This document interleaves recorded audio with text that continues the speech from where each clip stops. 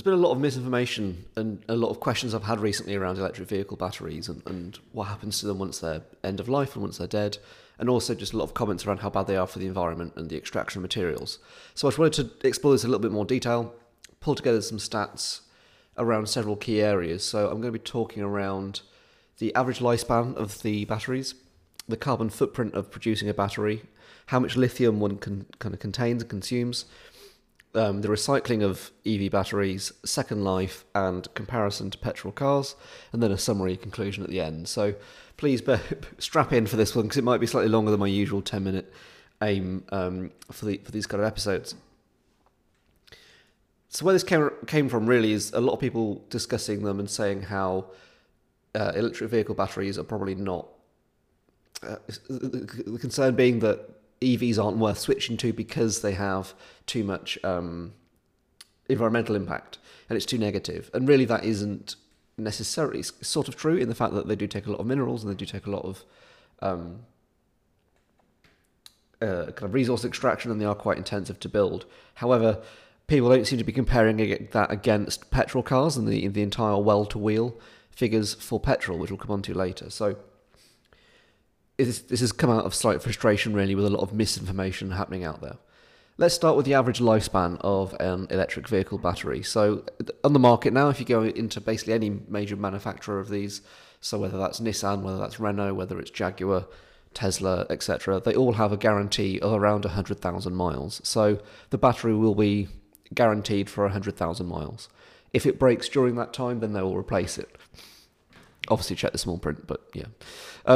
The average UK mileage is around 7,500 miles. So based on the average usage that a UK consumer currently does in terms of driving around, that battery will last around 13 years.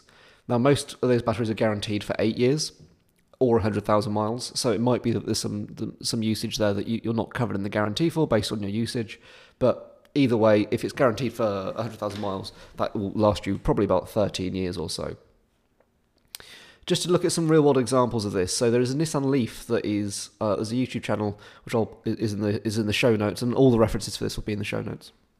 The Nissan Leaf is being tested currently with a company called Octopus, who are doing vehicle-to-grid technology. So this is quite an intensive test it's going under. It's in someone's house where basically the energy from that is being used to power the house or to in peak time, and then it's being used to charge overnight as a storage for that. So it's going through many more charge cycles than a normal battery might do in an electric vehicle, but they're trialing it to see what damage that will do. So after about 2 to 3 years of this, I think that it's been running, they're reporting around 97% battery health, and that's the equivalent to them doing many more thousands of miles than they would normally do.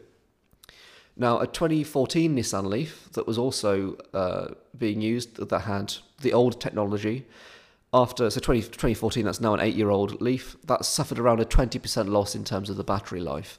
So this is the concern, that batteries are going to be degrading really quickly, and it seems like they're really not. So that Nissan Leaf was using much older battery technology. It's not actively cooled, so it's not being protected against kind of heat damage, which has caused it that 20% loss. In reality, what we're seeing is a Tesla that was a similar age that does have the heat protection on the battery, the active cooling. That there's a Tesla that's done 200,000 miles, and that suffered a 10% loss in battery life. So even after 200,000 miles, you're only seeing a 10% loss in terms of range from that battery. Compare that to a petrol car, you're going to be seeing a lot of degradation in terms of the materials after 200,000 miles as well, and you're not going to be as efficient or as powerful as it was on day one either. I've not got stats for that because I couldn't be bothered going into the whole technical of it, but you're going to be replacing a lot of parts in a petrol car over 200,000 miles, which you won't be doing in an electric car. So those are two just individual examples. At a broader level, there's a study of 6,000 electric vehicles, and then after around 6 years, 90% or more of those batteries were outliving the car itself. So the car was degrading in terms of the materials before the battery was. So that after 7 years, they're still lasting to around 90% of the battery life. In reality, so what we're seeing is a lot of these batteries are lasting between 10 and 20 years. So they're actually much more useful, and they're going far beyond the expected lifespan of what we maybe thought 5 years ago. And I think this is where a lot of the misinformation is coming from, is that probably about pre-2015, it was more of an issue and really was a concern because of the lack of active cooling on the batteries, which meant that they were degrading much faster due to the technology at the time. That's not really an issue now. So in 2022, you should be not really being too concerned around the life of the battery. So that's the initial average lifespan. And just to say that I think that usage is going to vary depending on your behaviour. So if you are doing drag racing, you are going to suffer slightly heavier degradation over the life of that battery than if you're just driving to the shops to buy some milk. That's the same as a petrol car as it is an electric vehicle. That is not unique to EVs. It's just that I think with an EV, because the battery degradation is so quantifiable, it is a percentage that the car will tell you. You're far more aware of it, and it's going to be far easier to discuss in the media, because an equivalent petrol car will not say, actually, we've lost 5% of the power over the past 5 years because the certain pistons are wearing out or whatever it might be. So that's the lifespan of the battery that I wanted to get out of the way, and the fact that they are lasting much longer than we actually expect them to. So in terms of the production, once it's built, it is going to last quite a long time. However, once it's built, that does obviously create quite a lot of carbon footprint. And I just wanted to look at that as well. So around 6 tons of CO2 equivalent is consumed to produce a battery, which is quite a lot. So that is a fairly intensive process. That's going to be building it, extracting the materials, putting it all together in a factory, etc., etc.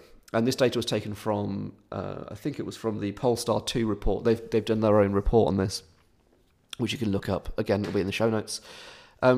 The 6 tons of CO2, that is equivalent to driving around 20,000 miles in a petrol car at 35 miles to a gallon. So 6 tons is a lot of CO2. It's not that much in terms of the petrol cars. It's around 3 years worth of mileage. So within 3 years of buying an EV, you'd probably be expected to undo the carbon footprint compared to a petrol car. Probably slightly more than that, actually. I think the total payback, and I did do an episode on this, is more like 30,000 miles before an EV is better, purely because a second-hand petrol car already exists, and you're buying a new electric car, which obviously the metal and the fabrics and all that have a carbon footprint as well. So it's somewhere around that range, which I think is far lower than I thought it would be. In the a battery is a big, chunky unit that takes a lot of energy to produce. However, once it's produced, it's going to be doing that job for 10, 15, 20 years. A petrol car, once it's produced, it's got a much lower carbon footprint to make the engine. However, you need to keep extracting fuel and putting it into that vehicle over and over and over and over again. Whereas with electricity, you can produce that locally from solar panels or from wind turbines much more easily than you can produce petrol with a wind turbine or a solar panel. In terms of the amount of lithium that's in a battery, because that's another concern, is the sheer amount of it. Now, the caveat here is that this is going to be an issue purely because of the amount of cars, but the actual amount of lithium in a battery is relatively small. So I think a Tesla battery weighs about half a ton, 550 kilos. That will then contain 8 kilos of lithium and around 14 kilos of cobalt. So around 2% of the battery is made up of lithium and cobalt and those rare earth metals. So the actual battery itself isn't, I wouldn't say, that bad in terms of the amount it's using. The concern is that right now in the UK, there's something like, I don't know if it's 3 million, 3 million cars in the UK at the minute. Let me just, I'm Googling this right now because 32 million, yeah. I wasn't sure if I was going to say a stupid figure there, but there's 32.5 million cars on the UK roads right now. And so if you're going to replace all of those with EVs, you suddenly need 38 million times 8 kilos of lithium, which is a huge amount. So the answer really is less cars, more public transport, because cars are just very inefficient ways of moving people around, which we'll come on to later. But the amount of lithium in a battery is relatively small. The rest of this will be fairly much better researched and won't have live Googling for you. Cobalt as well, so that's another one that crops up quite a lot in the concerns over that usage. Cobalt is also used in the refining of petrol, and I know you can't use it because it's often burned, and that is what is producing quite a lot of the nasty chemicals that you're breathing in from the exhaust pipes. So concerns around cobalt use are valid in electric vehicles. It is not guilt-free. However, we need to compare it against the active alternative we have, which is the petrol cars, which are also consuming cobalt and many other nasties. So, the cobalt that's also contained in the electric vehicle battery is one of the most valuable resources within it, and it's a key part of that recycling in terms of that extraction. So there's a lot of motivation here around recycling to recover that cobalt because it is the most valuable part. And also, any figures you see around this, which I came across, I found it really hard to distinguish what percentage of the lithium and cobalt market actually goes into electric vehicles, electric vehicle batteries, because they're also contained, and it's very similar technology that is used in your laptop, in your phone, in your headphones, etc. So I couldn't quite distinguish that, but there's a lot of other usage there as well. In terms of extraction, where all this is coming from, in terms of the lithium, Australia is the main provider, so they're producing around 51,000 tonnes per year. This is in 2019 of lithium. And the kind of African countries, so the concerns over slave labour, which again are very valid, but just to put it in scale, those countries are producing less than 2,000 tonnes a year. So a lot of the cobalt is actually, a lot of the lithium, is coming from Australia, which probably has slightly better labour laws than kind of some other places in the world, but they're producing a huge percentage of the global lithium. That is not to dismiss the concerns around the extraction of lithium. They are, as I say, they're extremely valid, but we need to be putting this into context of where this is all coming from, and that it might not be quite as big a chunk of the market as people initially think in terms of that extraction. Recycling. So this is another one of a lot of people asking, can batteries be recycled? Short answer is yes, because they're incredibly valuable.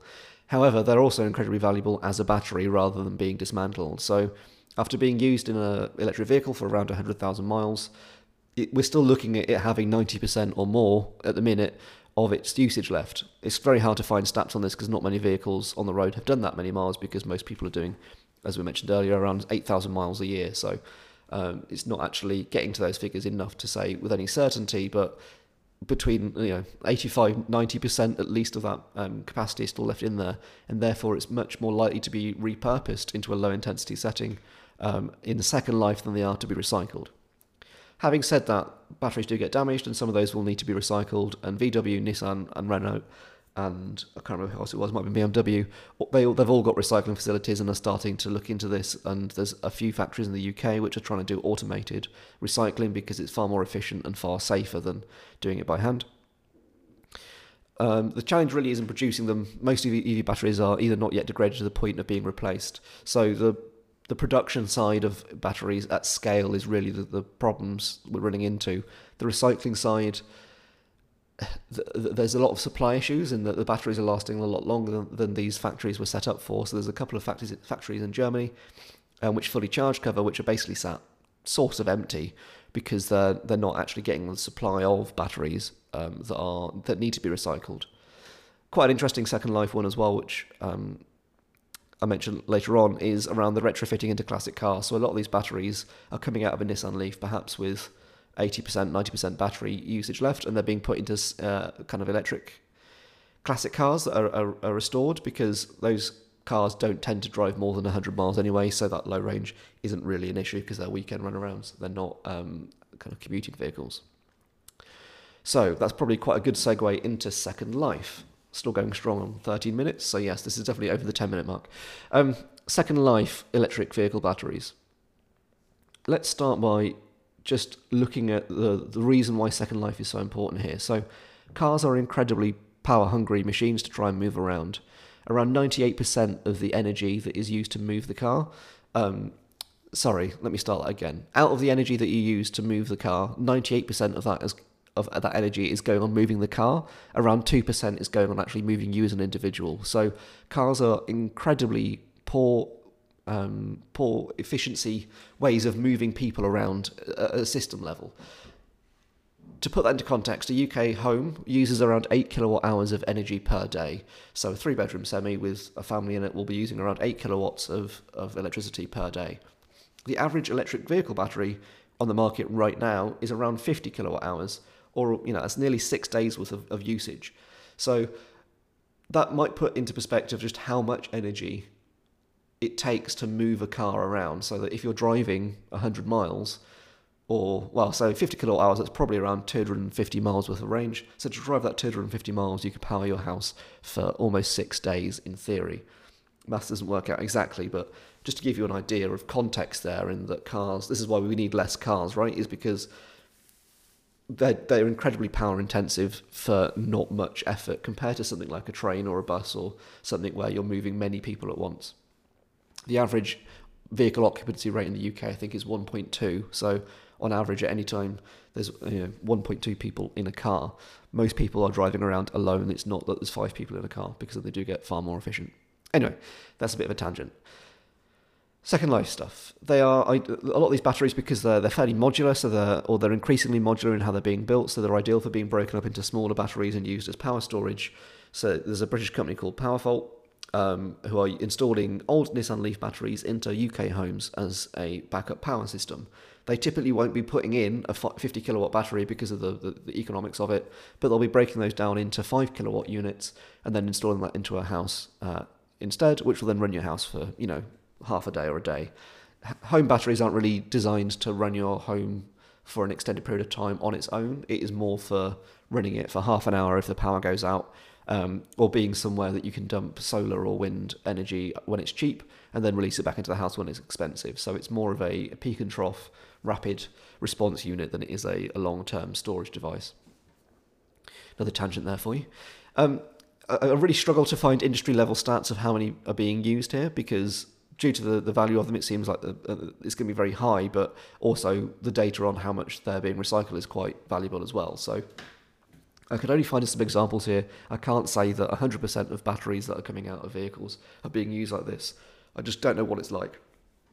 There's a lot more information around recycling rates, but not on reuse rates. And I think my assumption would be that because of the value of these batteries, a lot of them are not even making it to recycling in the first place. They're being reused somewhere else because there's such demand for them and these are some applications here. So there's a company called Second Life EV Batteries where you can just go online and you can buy one. So check out that website, because that'll have some information on applications and data. They came up quite a lot in the Google searches when I was doing the research for this. There's a company called Electrogenic. There's a few around the UK I know that are doing classic car conversions, as I mentioned before, so go and look at them. I think there's just a company called Electric Classic Cars as well, where they take a lot of the old Tesla power packs and motors, and then they're putting them into things like old Land Rover Defenders and old Ferraris or old various other classic cars that I can't remember and think off the top of my head. So other interesting applications, I think it was somewhere in Austria, they're using it as railway emergency power supplies. So rather than connecting up to the grid or in kind of remote locations, they're using electric vehicle battery packs instead.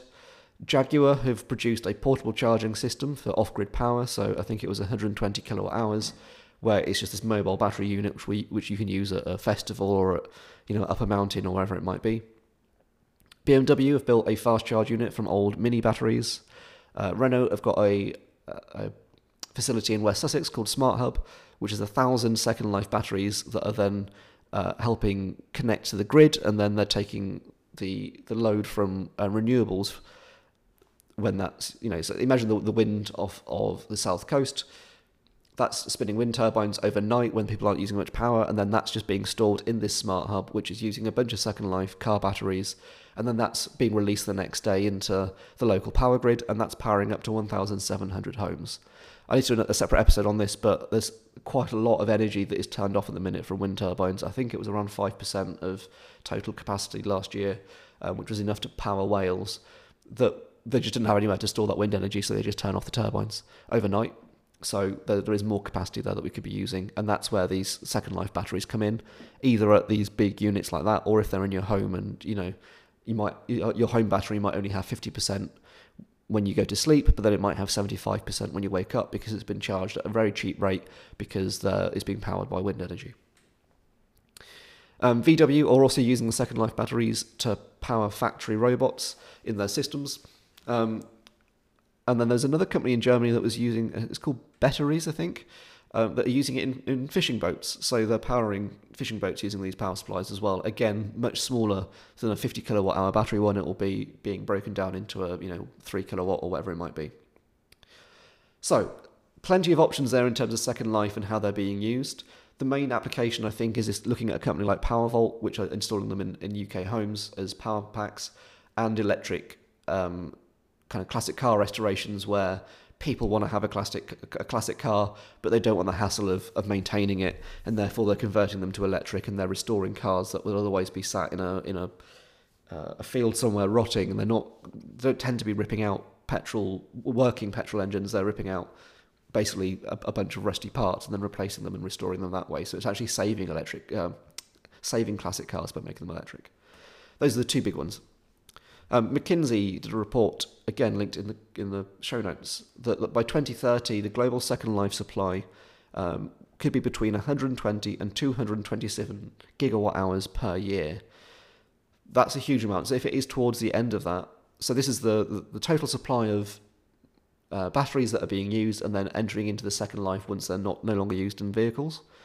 If it is towards the end of that figure, that 227 gigawatt hours per year, they also expect the grid level amount of utility demand for kind of battery storage to be 183 gigawatt hours. So we could be in a position where we've got more battery storage from second life EV batteries than we actually know what to do with, which then puts us in a very strong position, because that means you can start storing all of this excess renewable energy in these batteries, which is far more effective than doing it into like hydrogen or something like that. Just a quick note on this in terms of the efficiency of cars as well, and why electric vehicles are still very good because of this, and despite the amount of energy that goes into creating a battery. Let's take a quick pause. So we know that an electric vehicle battery is quite energy intensive to create. However, once it's created, it's going to last for around between 8 and 13 years in a vehicle based on average usage. And then after that, there are a range of different options for it to be used in second life, whether that's in your home, in another car, or in a kind of grid level storage facility.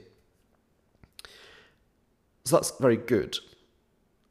Comparing that to the alternative of something like a petrol car. So as I mentioned earlier, cars are very inefficient. Only around 2% of the energy that you're actually expending is going on moving you. The rest of it is going on moving this big metal object around, which most of the time is fairly empty of any goods or any other people. However, electric vehicles are still incredibly efficient at that. The ability being that once you've generated electricity, you can store it and then just plug it straight into the car. There's not that much of a extra network that's needed. So this is where we come to the well-to-wheel figure. So well-to-wheel means, it's language traditionally from fossil fuels, is that if you're taking something out of the ground somewhere else where it's an oil well in Saudi Arabia perhaps, you'll then got to take that oil, process it, refine it, and transport it through to the end user. So before you get to put it in your petrol tank, it will have gone through an entire life cycle of being refined and moved around, also on fossil fuel ships. So I think 40% of global trade, of global transport emissions, 40% of global trade emissions are on transporting fossil fuels around. So it's not even them being used, that's just being them shipped around. So there's a huge percent there that could be saved by moving to electric. In terms of the efficiency of those figures, so a petrol car, the amount of energy that is put in and then that is actually used, you're looking at around 13%. So that's from the well to the wheel. So the amount of energy that it takes to extract the fossil fuel through to it being used to move that wheel in your car is around 13% of the energy. Hydrogen fuel cells, they're a little bit more efficient because you can generally produce it much closer to the where it's being used, and the processes within the refinery and moving that hydrogen through is a little bit more efficient.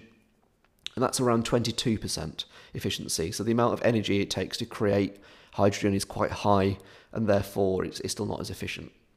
With an electric battery, because the battery is storing the electricity quite directly, so you can take it from your solar roof and then put it into your electric vehicle as a direct feed, and then that will then turn the wheel.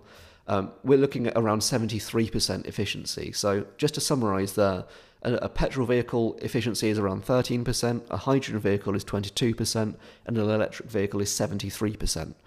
So huge differences there in terms of how much more efficient they are at the amount of energy that's going into it, and therefore the more energy you produce, the more of it we can actually use compared to something else like petrol.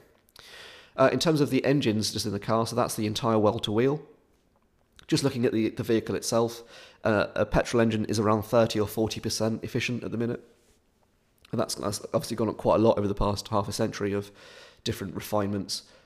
But that's to say that if you're putting in 1 kilowatt hours worth of energy in petrol, around 30 or 40% of that is being used to actually turn the wheels.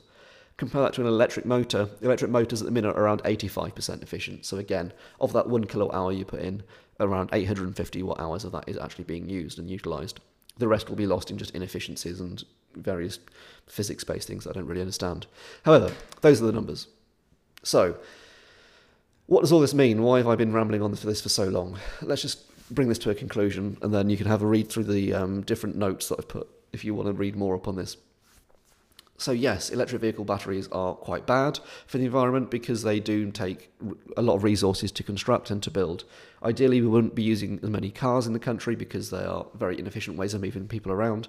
And the answer really is more things like electric bikes, trains, trams, public transport, where just the efficiencies are much higher, so you need less batteries overall, and you need to do less resource extraction. However, electric cars are effectively mobile batteries, and they therefore do answer some of the problems with renewables because we can start using them to store energy, such as vehicle-to-grid applications or through second life usage of the batteries in storage facilities. Imagine your car being plugged in overnight, it might actually then start charging it because we know that your electric vehicle battery is probably going to be many times bigger than your house battery if you do even have one of those. So there's a lot here where rather than thinking of cars as just units that sit around 95% of the time taking up space, they can then become a mobile network of mobile batteries. So once produced, an electric vehicle battery will last around 100,000 miles, or probably more likely around 10 to 15 years, before it starts degrading to the point where you might want to swap it out. However, on basic stats at the minute, we're seeing around 10 to 15%, we're seeing around 10% degradation over that period. So even after 15 years, you might have an electric vehicle that has still got 90 or 95% of its battery capacity remaining, and therefore is very usable. The carbon footprint of producing that battery will be undone between in around 30,000 miles, if not less, compared to buying a petrol car, purely because once that battery is produced, it will last a lot longer, and every time you drive a mile in a petrol car, you are creating emissions which you are not in a electric vehicle, depending on where the energy is coming from. But as the grid decarbonises more, those numbers are only going to shrink. It's not going to go up necessarily a huge amount. And finally, the energy efficiency around a petrol car is still extraordinarily bad. So when comparing electric vehicles to petrol ones and your concerns over lithium or lithium extraction and all of that, you really need to be also thinking about, well, what's the damage that's being done in trying to extract oil? We don't need to look very far to see many examples of that. For example, the Gulf of Mexico currently being on fire underwater because of the oil well, and various other, is it the 2007 disaster with BP? I can't remember the name of it now, but the big oil spill that caused billions of damage to nature and to people. The oil extraction and refining uses a lot of energy. Before it even gets to your car, electric vehicles are better at that because you can generate that electricity locally. However, yes, they are still fairly hefty in terms of the extraction of materials to create them. So the answer, as before, is less cars, more of them electric, not just more electric cars. Hopefully that's been a bit of a comprehensive roundup of why electric vehicle batteries are pretty good and why you shouldn't be too concerned about their usage after their life. So once an electric vehicle battery is produced, it will be used many, many times, and recycling isn't really even part of the picture at the minute, purely because they're so valuable as a battery in second life. There's plenty of different and exciting applications for these that are coming through. There's more coming through every week, so do keep your eye out for these developments, and maybe look at someone like PowerVault if you are considering buying a home battery, because that's where they're being reused.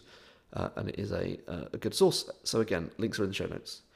Hopefully that's all made sense. If you would like to comment or disagree with anything I've said, or would like more information, please drop me an email on adam@small99.co.uk, and I will see you next time for hopefully a far shorter episode of the podcast.